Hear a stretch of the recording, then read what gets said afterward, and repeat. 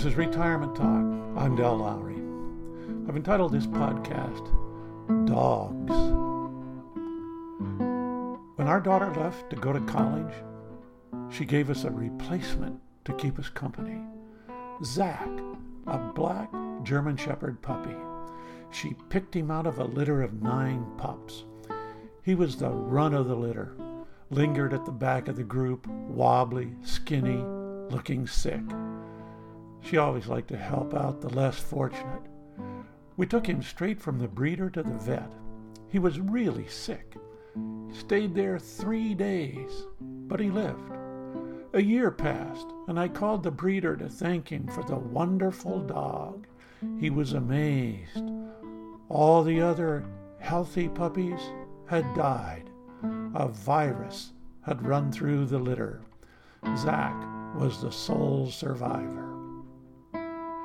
On the recommendation of a friend who raised dogs by the dozens, we bought a book by the monks of New Skeet. We followed it to the letter. Zach was held and stroked from the moment we got him. Of course, the care under the veterinarian didn't hurt, but we gave him loving, hands-on attention, and he thrived. I think of nursing homes where dogs sometimes visit, and the residents stroke the dog's fur.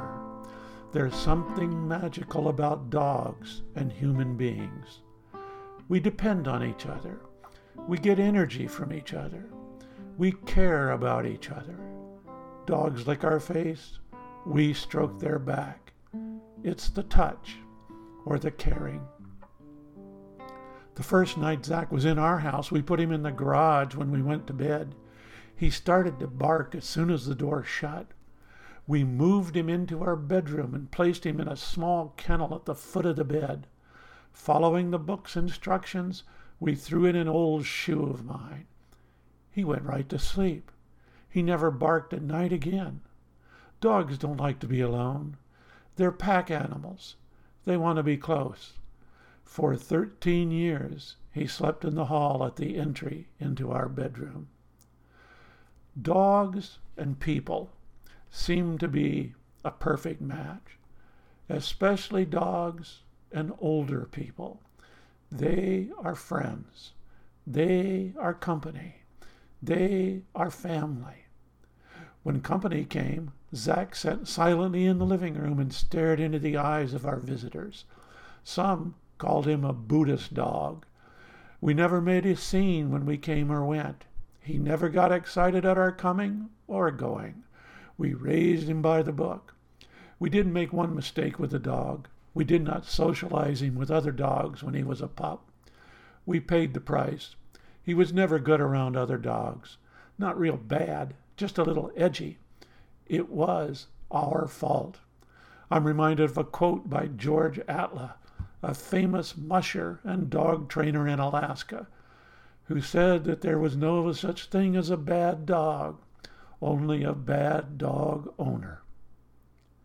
We have a dog park just a few hundred yards from our house. We walk past or through it most every day. Many people gather there to exercise their dogs and to socialize, both themselves and their dogs. It is amazing how many people will stop and talk to you if you have a dog with you. The only thing that opens more doors to conversation is to have a puppy with you. Then the whole world feels free to stop, talk, and stroke the young dog. A person that is new to town and wanting to make contact with people could do no better than to get a dog, preferably a puppy. My neighbor, retired, and his recently deceased wife have had 4 dogs over the last 30 years. They walked the dog many times during the day. He would take the dog for a walk, then she would take the dog for a walk, then he again, then her again. It went on all day and into the night. They have had 4 little Dachshunds. They dressed them with a sweater in the winter. When the dog got older, they would carry them on the trip away from the house and let them walk home. They have paid $300 in vet bills for one neighbor's dog. $500 for another. They care for all the dogs in the neighborhood, no exception. My son's father-in-law became very withdrawn when he hit his 80s. He liked to just sit at home, sit in a chair, and either read or watch television. His family worried about him. His wife brought home a little dachshund from the pound. It made a world of difference in his life, according to his daughter. He had a reason to get up. He became much more engaged about everything, more positive, alert, more social. The dog would sit in his lap. He would stroke the dog, talk to the dog. Life was better. It has been 17 years since our good dog Zach died. We did not get another dog. Why? We traveled between 2 countries every week for 13 of those years. It required that we cross an international boundary. A dog complicates the crossing. Another reason for not having a dog is that our condo in the city was right downtown and up 4 flights.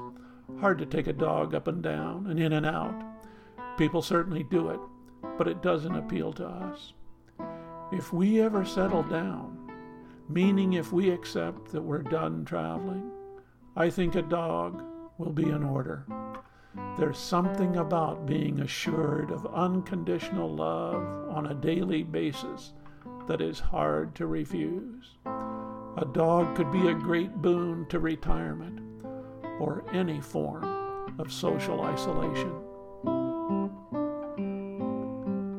This is Retirement Talk. If you have questions, comments, or suggestions, contact Del at retirementtalk.org.